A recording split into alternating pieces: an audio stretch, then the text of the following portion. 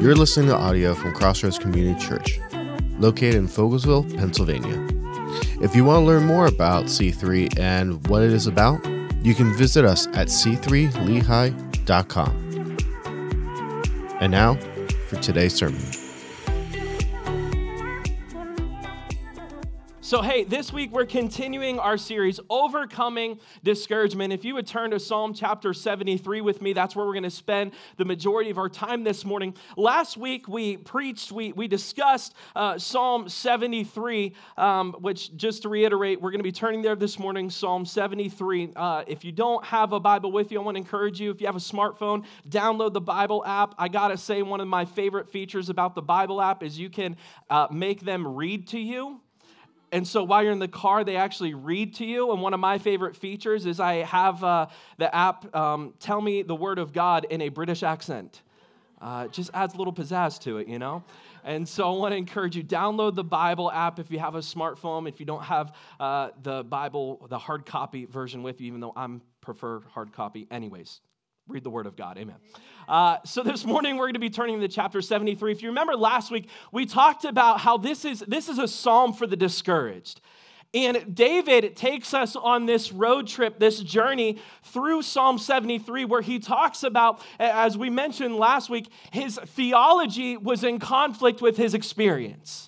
His theology was God, you're good, and you're good to those who love you. But his experience is looking around the world around him, and he says, it seems like the wicked are prospering. Can we have a real moment here? Can we be real, church? By show of hands, how many of you have ever felt like it's the wicked who have been prospering in the world around me? Come on. That's a whole lot of honesty in this room. That is awesome. We've all been there. I don't know very many Christians who haven't been to that place where, like, Pastor, I don't get it. I look around the world around me and it seems like evil is just winning. I turn on the news and I'm like, that's problem one. Like, I turn on the news and it seems like every report, can you imagine like what our news would look like if we turn on the news and they were like, hey, 10 great things that are happening in our culture today that we want to tell you about. What would our world look like? Instead, they're like the 10 worst moments in the news this week. And they give these highlights, and it shows politics, which now we should just call this circus. And it goes through our government and our society and the worst crimes, and you watch it, and you're like, God, it seems like evil is just winning. And David has this mindset. David has this struggle where he looks around and he's like, God, I don't get it. And David, we can just read this psalm for just a few lines and see that David is dealing with discouragement. How many of you are willing to acknowledge that I feel like all we have to do is look in the world around us and say, people are discouraged? And I don't know about you, but over the past year, with all of the COVID stuff going on, all the political turmoil, all of this stuff, I have found myself multiple times. Can I be honest with you this morning? I have found myself in the pit of discouragement a few times. And as I shared last week, I'm embarrassed to say this, but I had one of those reality check moments where a friend and I were going out to breakfast, and both of us had given up on politics. We're like, we're not going to think about it. We're not going to talk about it. And I forgot how to carry on a positive conversation. And I just kind of sat there, and I'm like, this is weird. How to be uplifting 101. That's discouragement. And I feel like in our culture, many of us can align with David when it's just like, God, I know that you're good, but it just seems like evil is winning. And so let's talk about this. Because towards the end of Psalm 73, I don't mean to give away the ending, but David is glorifying God, saying things like, my flesh may fail, but God, you never will. What brought him to this place? And that's what we're going to talk about. Psalm 73, verse 1. Surely God is good to Israel, to those who are pure in heart. But as for me, my feet had almost slipped. I had nearly lost my foothold, for I envied the arrogant when I saw the prosperity of the wicked. They have no struggles. Their bodies are healthy and strong. They are free from common human burdens. They are not plagued by human ills. Therefore, their pride is their necklace. They clothe themselves with violence. From their callous hearts comes iniquity. Their evil imaginations, they have no limits. They scoff and they speak malice with arrogance. They threaten oppression. Their mouths lay claim to heaven, and their tongues take possession of the earth. Therefore, their people turn to them and drink up waters in abundance. They say, how would God know? Does the Most High know anything? David goes on. He says, this is what the wicked are like. They're always free of care. They go on amassing wealth. I think this is one of the most heartbreaking lines in this psalm. David says this, surely in vain I've kept my heart pure and have washed my hands in innocence. All day long I've been afflicted, and every morning brings new punishments. If I had spoken out like that, I would have betrayed your children. Here's the turnaround point. When I tried to understand all these, it troubled me deeply till I entered the sanctuary of God. Come on, somebody. Then I understood their final destiny. Surely you place them on slippery ground. You cast them down in ruin. How suddenly are they destroyed, completely swept away by terrors. They are like a dream when one awakens. When you rise, Lord, you will despise them as fantasies. When my heart was grieved and my spirit embittered, I was senseless and arrogant. I was a brute beast before you. Before we continue, we're going to pause and we're going to talk about what just happened for a few moments. Verse 21, David struggled with his emotions. He says, I was senseless. I was a brute beast. He was saying I was senseless and I wasn't seeing things for how they truly were. He did not respond. David did not respond spiritually or rationally. And when David says, here's the reality. When David says, I was a brute beast, what was he referring to? The reality is that beasts and animals don't have intellectual thoughts. Have you ever messed with a dog? There's not much going on there. It's why I love dogs. I heard one time somebody say, your dog loves you more than your spouse. I said, how can you say that? They said, here's a test. I'm like, oh, man. They said, if you lock your spouse in your trunk, I'm like, oh. For 10 minutes and open that trunk up, you're going to get beat up. She's going to leave you. You put your dog in the trunk for 10 minutes and open it up, he's going to love you the same. Man's got a point. But the point is that brute beasts don't have a whole lot going on there. They're not weighing consequences and actions. I mean, dogs, it's squirrel, It's not like before they see another animal like a squirrel, a dog chasing a squirrel, they're not like, what's the distance there? Height to weight ratio. It's instinctually, it's emotional. When you tell a dog that the dog is going outside, what starts happening? Going into convulsions, getting excited. There's an emotional response that happens. David says, I was responding without thinking. I was like a beast that simply reacts emotionally, that has emotionally responses, instinctual responses where they don't think about the consequences and actions and they don't step back and kind of evaluate the situation. David, this comparison is beautifully poetical because it gives this description where he says, I didn't think things through, God. I just reacted emotionally. I was acting out of flesh and not righteousness. Have you ever been there? Here's my point. Feelings can be our greatest strength, but they can also be our greatest weakness. Here's what I mean by that. Greatest strength versus greatest weakness. An example is some people may be really, really kind. and they just genuinely love others, and they're constantly doing things out of a good heart, loving other people, but their kindness is inevitably their greatest strength. Absolutely. They're kind to others, they love, maybe hospitable, but one of their downfalls might be they very well might be very passive. They're so kind that they let things go and don't deal with problems.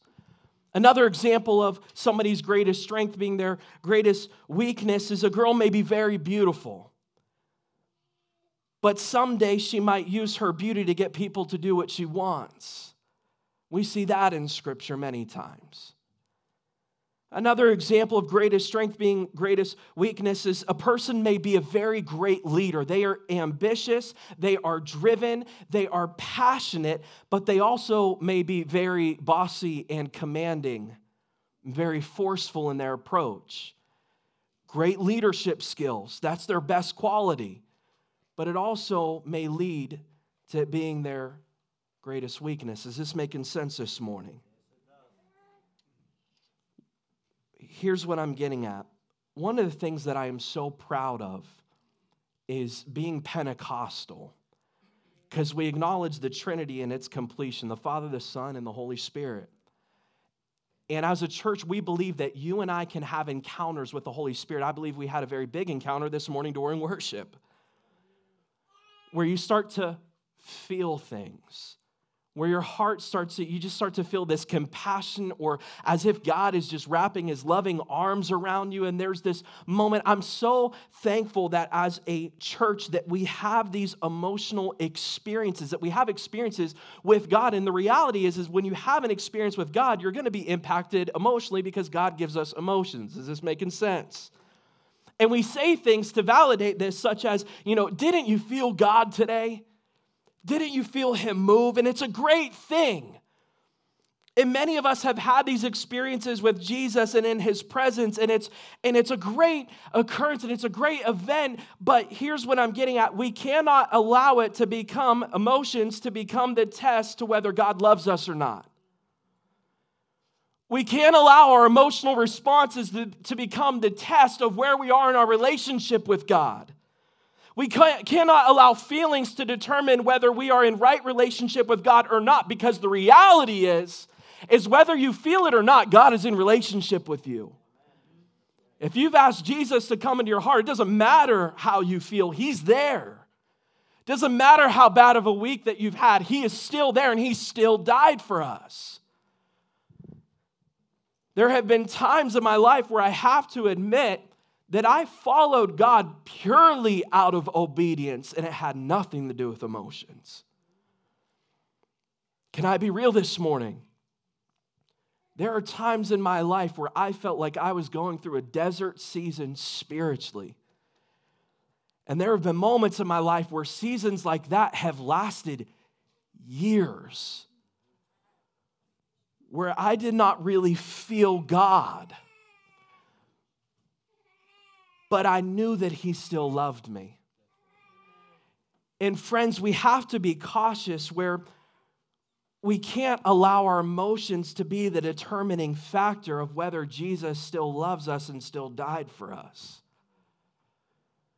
Yes, God gave us emotions, and it's a beautiful thing. And as I've already stated, when you encounter God 9 out of 10 times, you're going to be impacted emotionally. Why? Because God gave you emotions for a reason. There's nothing wrong with having an emotional response. And on the opposite side of the spectrum, I've heard some people say, I haven't encountered God because I'm not an emotional person. I'm like, that has nothing to do with it. I think that you haven't encountered God because your heart is kind of callous. Can I be honest this morning? So the psalmist expresses, he says, there was one time when I measured my relationship by emotions, and I was going through these emotional experiences. And in Psalm 73, he talks about how this perception caused confusion in his life. It seemed like the wicked were reigning, and prosperity was only happening with them. And he evaluated his relationship with God kind of like this. When things were bad, I was discouraged because I thought God hated me. Have you ever been there? Can we be honest this morning? Having an emotional experience with Jesus is incredible. And friends, it's biblical. Can I hear an amen? Allowing our emotions to determine our relationship strength with Jesus, though, is unbiblical. And I believe that it's a way that the devil gets a foothold in our lives. So he begins to whisper things in our life when we don't feel God. He says, see, he's not here with you. That's a lie. See, he doesn't have plans for your life. That's a lie. It is vital that we always know that God loves us because of what Jesus did once and for all on the cross. It's vital that we know that God loves us because of his sacrifice. Are you feeling discouraged this morning? Here's my advice. Base God's love for you off of what the cross has accomplished, and do not base God's love for you off of temporary emotions. Come on, somebody. The reality is that if we base our relationship with God purely off of emotions, you and I are inevitably going to be discouraged. Why? Because we're going to feel differently 5 minutes from now. Emotions are going to change, but the cross is not. Emotions are going to change, but his blood is still going to be sufficient for our sin, our penalty. Come on, somebody. Emotions are going to change, but he's still going to be faithful. Emotions are going to change, but he's still going to have a plan for you and I, whether you feel like it or not. Emotions are going to change. Circumstances are going to change, but God's love and plan for us will not change. Come on, somebody. If we base our relationship with God and Jesus off of our emotions, you and I are inevitably going to face discouragement. David admits to reacting in emotion, and therefore he is led to the reality that God is with him. Now he has spent time in the presence of God as we read. I love those but God moments. David says, until I encountered your presence. Now he has spent time in the presence of God, and he's able to articulate the problems, see them with a biblical view, and move forward. So David comes to his senses, gains this perspective that God's love isn't based on emotions in the psalmist or circumstances. And the psalmist goes on to say this in verse 23, yet I am with you always. That line right there shows us the turnaround that just happened in David's life. Yet I am with you always. You hold me by my right hand. You guide me with your counsel, and afterward you will take me into glory. Whom have I in heaven but you, O Lord? And the earth has nothing that I desire besides you. My flesh and my heart may fail, but my God, there it is, friends, but my God, would you say it with me? But my God, one more time, but my God is the strength of my heart and my portion forever. In this beautiful revelation moment, David recognizes all who commit themselves to God will be guided by the counsel of his word and his spirit. And I just want to say to you that this is a deadly combination. When you have this combination in your life, you're a dangerous Christian. You know that? When you have the counsel of his word, and you and I are being led by his spirit and spending time in his presence, can I just say that this is a combination that will get you and I through any season, any discouragement that you and I face. His word, his counsel, his spirit, his presence is necessary for us to get out of that discouragement. David comes to realize that it's God alone who provides satisfaction to our hearts in such a way that we have fulfillment of desire. David recognizes that the righteous man's afflictions end in peace. Therefore, he is happy, but the wicked man's enjoyments end in destruction. Therefore, he is miserable, and the prosperity of the wicked is short and uncertain. Last week, we discussed the fact that it wasn't the wicked that were in the wrong. David starts out this psalm and he talks about how the wicked are prospering, and he talks about and kind of hints at God, like, how can you allow this to happen? And here's the reality: is a part of David's revelation moment is he comes to realize this: it is not the wicked that have the problem. It is certainly most not God who has the problem. David comes to reality. He says, I'm the one with the problem. I'm the one who has misperceived this whole situation. Psalm 73:17 says this, "Till I entered the sanctuary of God, then I understood their final destiny." The problem was not with God, it was not with the wicked. The problem was with David and his false perception. He did not respond spiritually, but he responded emotionally. He goes on to take up ownership over this false perception by saying this, "When my heart was grieved, and my spirit embittered, I was senseless." Do you see the ownership, friends? I was a brute beast before you.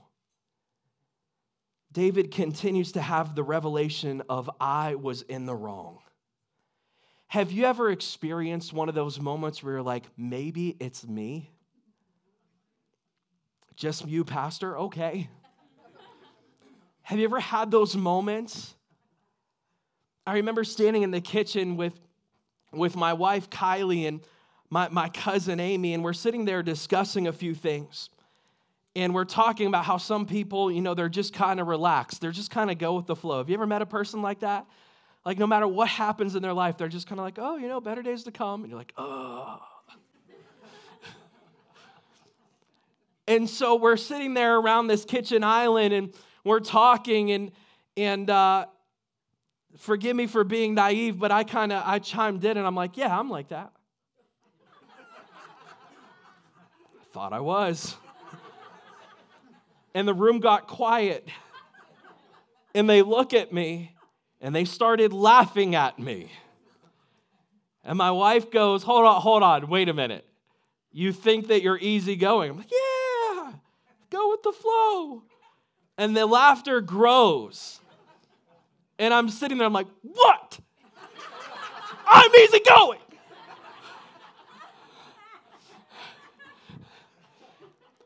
And so they start telling stories about all the times in my life when I was not easygoing. And I had that moment just like Steve Urkel. Did I do that? And I came to the realization that I am not easygoing, that I need a plan and I need organization in my life.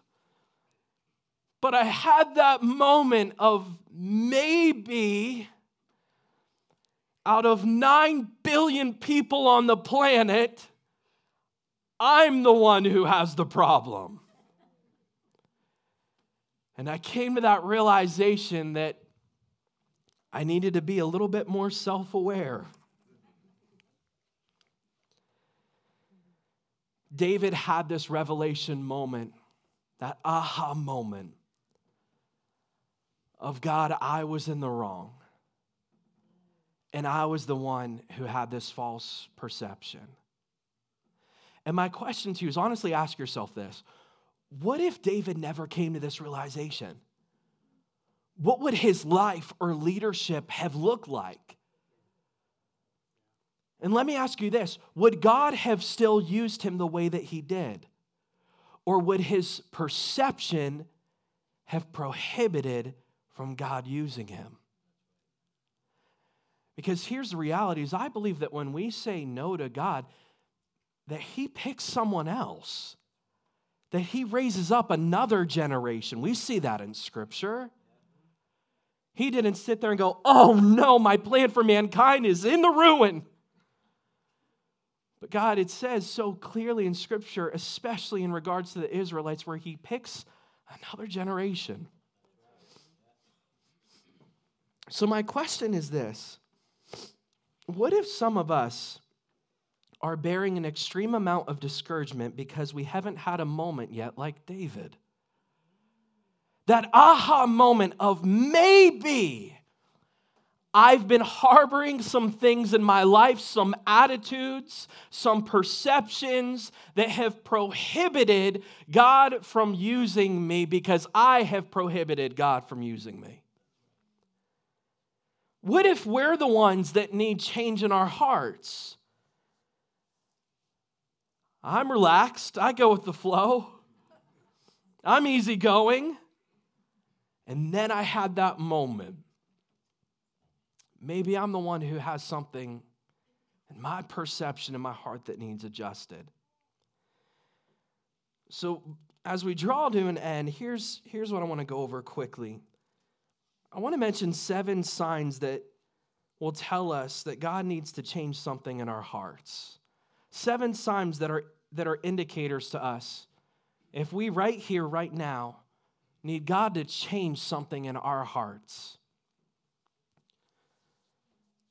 First is this, is all of the problems in your life are someone else's fault. Some of you are like, even here and now, you're like, I know someone like that. Friend, it might be you. And you best not point to your spouse right now.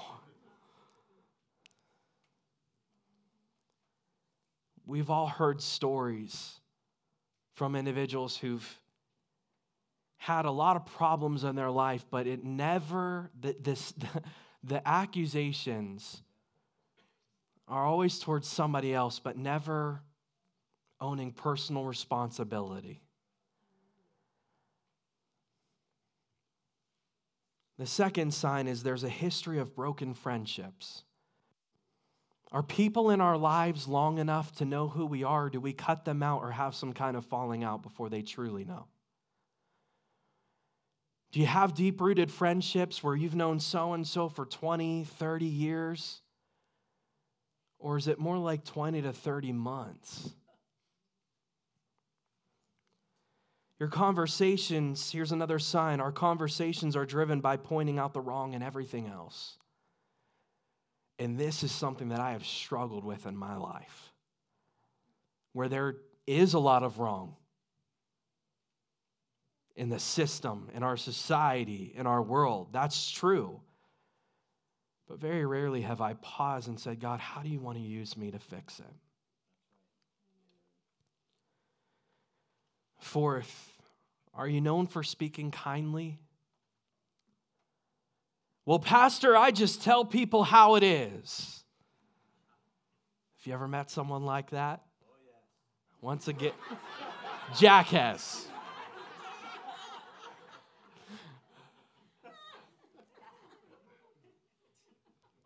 Have you yourself ever been like that? Well, I just told him straightforward. Friend, that's a statement that tells me that you stated something that may have been true, but there was no love in the statement. Which the Bible is clear on saying things with truth and... Are you known for speaking kindly? Or do we take pride in being unkind? And can I also take that one level deeper? And please understand that I am a patriot. I love my country. But I've traveled the world long enough to realize what the world sees as American behaviors. And one of our behaviors is that we tell it like it is, which is a statement of saying we're unkind. We're straightforward and we lack love. Could it be that God wants to do something here in 2021 in the heart of the church where we are known for our kindness, for our truth and love? Come on, somebody. Number 5, people have tried to correct your behaviors and attitudes. There might be a history in our lives of sit-downs and heart-to-heart discussions of our emotions. I remember in college, I had gotten into weightlifting, and I was on a variety of workout supplements. And these workout supplements made me a little bit irritable. And I remember walking into my apartment, true story, my roommates to this day will not let me live this down, where I walk into my apartment, and they're sitting in a circle, and they go, "Come here, Donnie." I'm like, this is an intervention. My roommate stands up smiling, knowing that he and I have both taken the same counseling course. And he goes, "Donnie, now no one here is saying this is an intervention." I'm like, that's exactly what this is. Because only when it's an intervention, you say it's not an intervention. But I remember us sitting down and they all start laughing, but in the most loving, kind way, they brought to my attention that I had been a little bit irritable and short with a few of them. And I'm so thankful today that we had that conversation. So I want to ask you, you've heard my story. Are there moments in your life where there have been sit-down moments, conversations about attitudes and behaviors that have damaged others?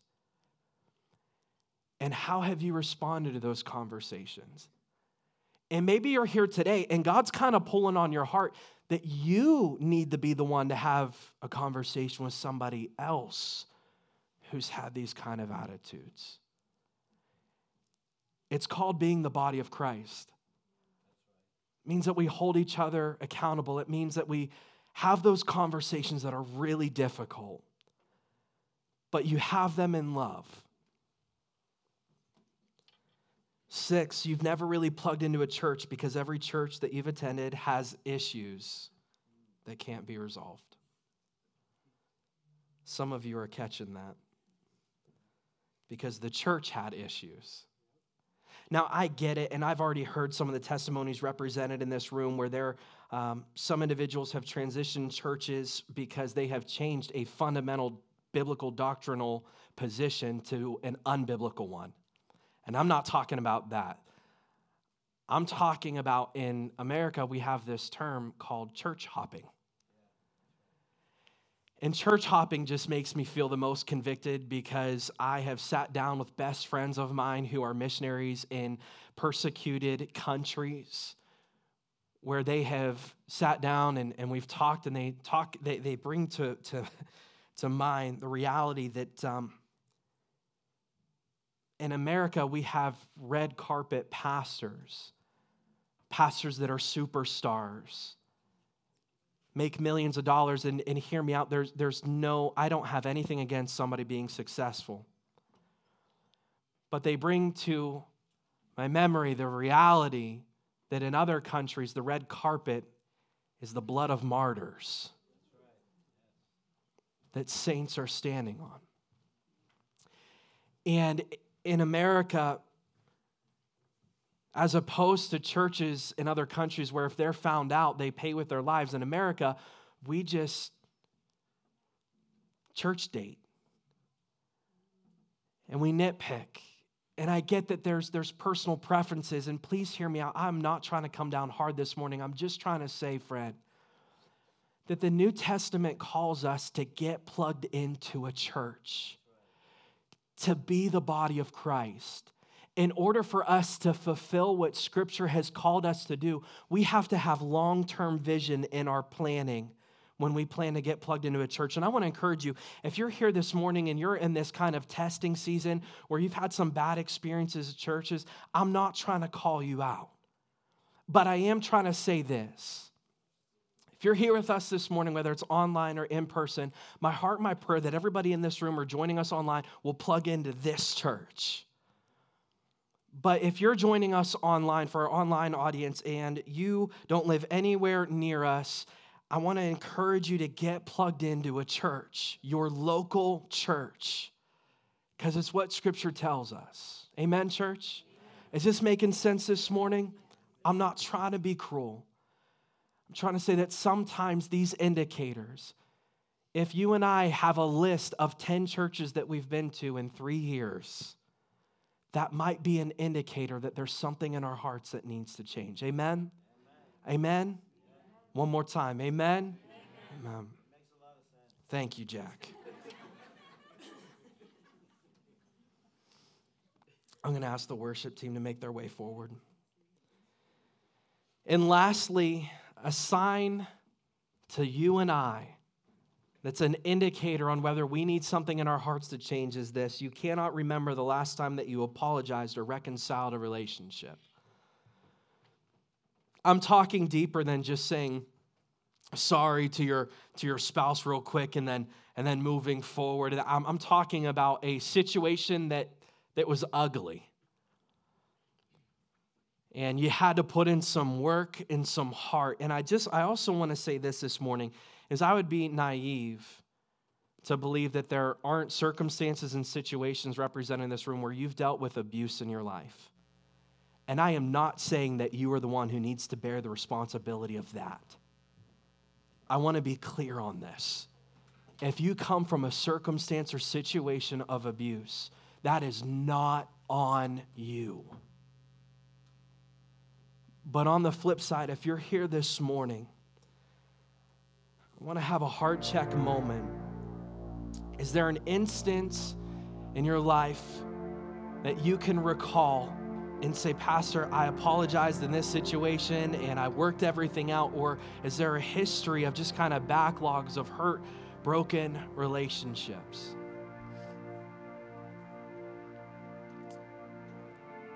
Why do you bring this up this morning, Pastor? I thought we were supposed to get out of discouragement. My point is this. Sometimes the pathway out of discouragement is to recognize that we need things to change in us.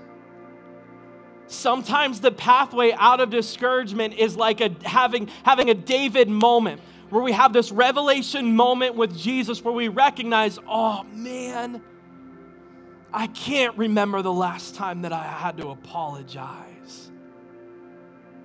My life is littered with broken relationships. Pastor, if I were to be honest today, I've never really plugged into a church. I've only attended and then moved on to another church. Maybe there's those moments in our lives where we're having that aha moment. And I believe that that is a holy moment, church. Because of these two reasons. First is this: with Jesus' help, we can change. Come on, somebody. With Jesus' help, we can change. He changes hearts. He renews minds. It's what He does. And I can say from personal experience that He's really good at it. That if you find yourself in a season of discouragement, I want to encourage you this morning that God will use that season to make you a new creation in Christ. That He'll use challenges in our lives to bring realities to our attention so that He can change our perception. So that He can get into our hearts and bring about transformation. It's what God does. David said this, you guide me with your counsel, and afterward you take me into glory. David's heart changed. Therefore, he gained a closeness with God as a result. There's an abundancy of hope that fills my heart when I realize I still need change in my life. And secondly, Christ can do it. Friend, we need God to always be changing things in our lives. We will never arrive at the place of completion. Not on this side of eternity. We'll never arrive at that place where we say, okay, Pastor, I have arrived. I've accomplished everything that God wanted me to accomplish. I have all of the fruits of the Spirit alive and abounding in my life, and I am killing it. But I hope that we walk in humility, realizing that transformation is not a destination, it's a process. And it's a process that everyone in this room is in the midst of. It's a process that everybody who's joining us online is in the midst of. And if we want to shut down that process of transformation, all we have to do is stand here today and say, I don't need to work on any of that. I don't have any of those problems that you mentioned. I don't have any perception. I see everything 100% accurate. If we have that attitude, then friend, I'm afraid that God's not going to use you. Not until that heart is changed. It's not that He can't, He won't. Because He's looking for open vessels. And the second fundamental principle that gives me encouragement is this: a changed heart leads to encouragement because it leads to a closeness with God. When our hearts say, God, I'm open to whatever work you want to do in and through my life, whatever perception needs change, whatever relationships in my life need change. If you want me to get rooted, I'll get rooted. When you and I have that attitude, the uplifting portion of this sermon is this, that God can and will use you in incredible ways. That He'll use you to impact other people's lives, that He'll bring about spiritual maturity in your life. And can I tell you that I really enjoy eating steak?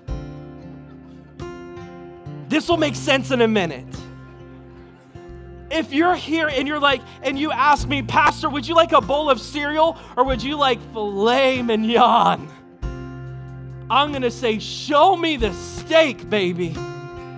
Show me the meat, because the meat brings about nutrition in our lives. The meat is really good and tender, and you chew on it and you enjoy it. But Paul says that you and I have to come into spiritual maturity to have the meat of the gospel. Those truths that are really difficult to chew on, but they're so good for our spiritual growth in life. And as we come out of that mealtime with chewing on the meat, that you and I inevitably feel that beautiful steak belly. You know what I'm talking about. Full and satisfied, where you go to a steakhouse, you're like, they're going to have to roll me out of here. It's kind of like that, but spiritually, where you just feel full, you feel satisfied. That's what the meat does in our lives. But Paul, he has this moment with the church, and he says, I fear that I'm not able to give you the meat because you're still on the milk.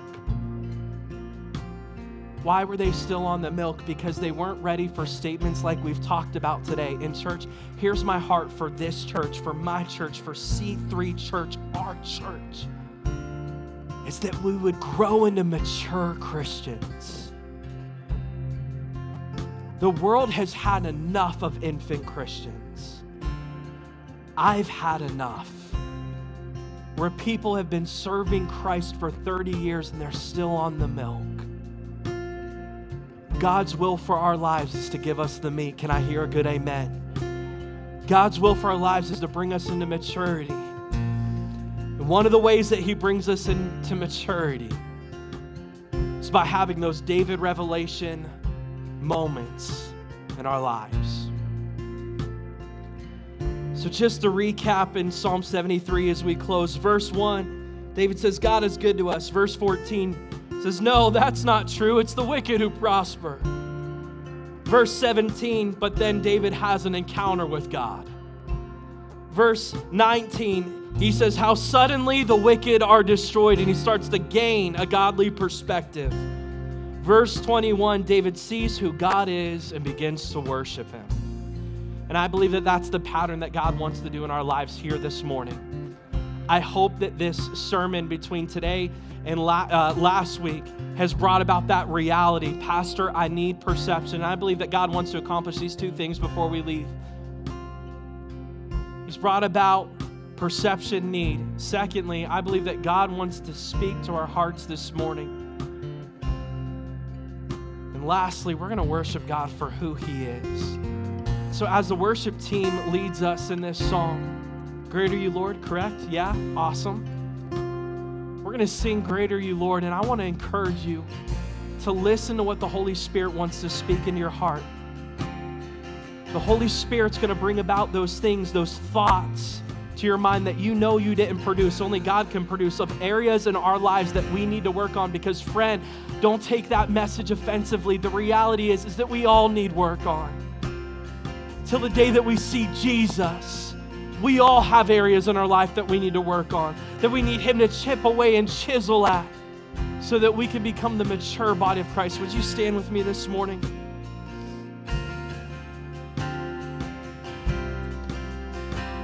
Next week, we're going to talk about outside factors that have caused discouragement in our lives. Outside factors. But for this week, would you just for the next couple minutes entertain the thought of, God, what are some inside factors that I've got to address in my life so that I can become the creation that You're calling me to be? Mike, would you lead us? Jesus, we worship You give life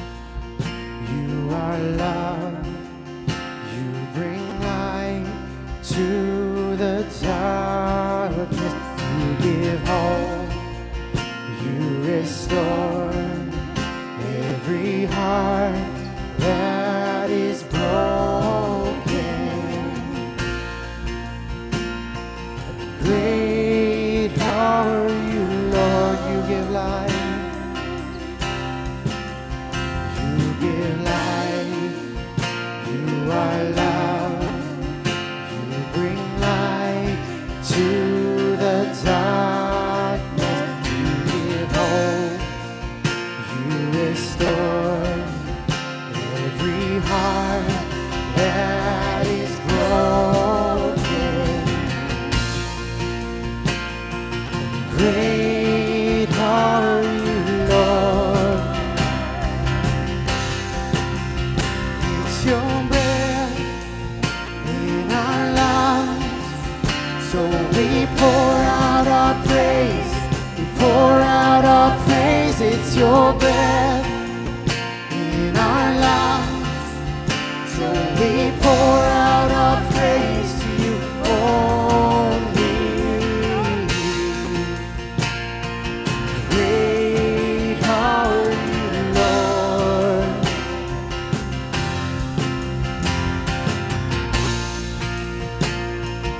Great are you, Lord. You give life. You give life. You are love. You bring light to the darkness. You give hope. You restore every heart that is broken. Great are you, Lord. It's your breath. It's your breath in our lungs, so we pour out our praise.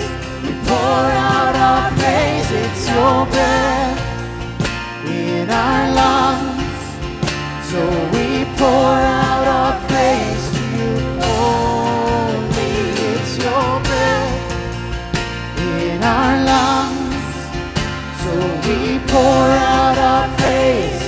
Pour out our praise. It's your breath in our lungs, so we pour out our praise to you only. Great are you, Lord.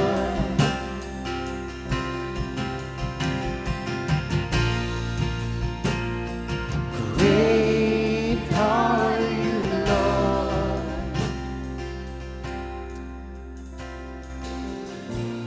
Jesus. So for just another minute, I'm going to ask every head be bowed, every eye closed. One of the things that we do in our church, if you're new with us, you'll see people lifting their hands, and that's an outward expression of an inward experience. Saying, God, our hearts are yours, we surrender to you, and then we just outwardly express it. And so I'm going to ask, if you're here this morning and you're ready to say, you know, God, you've brought some things to my attention. I'm ready to surrender these things over into your hands, recognizing that only God can change these things. I'm ready to recognize, Lord, that it's what you do. You change us, you change hearts, and you make us a new creation, clothed in righteousness. If that's you here this morning without anybody looking around, would you just join me in lifting a hand towards heaven, just signifying, God, I'm ready to surrender some things over to you. Have your way in my life. So, Lord, I pray over every raised hand in this place today, God, that you would bring about the transformation that your word teaches us about.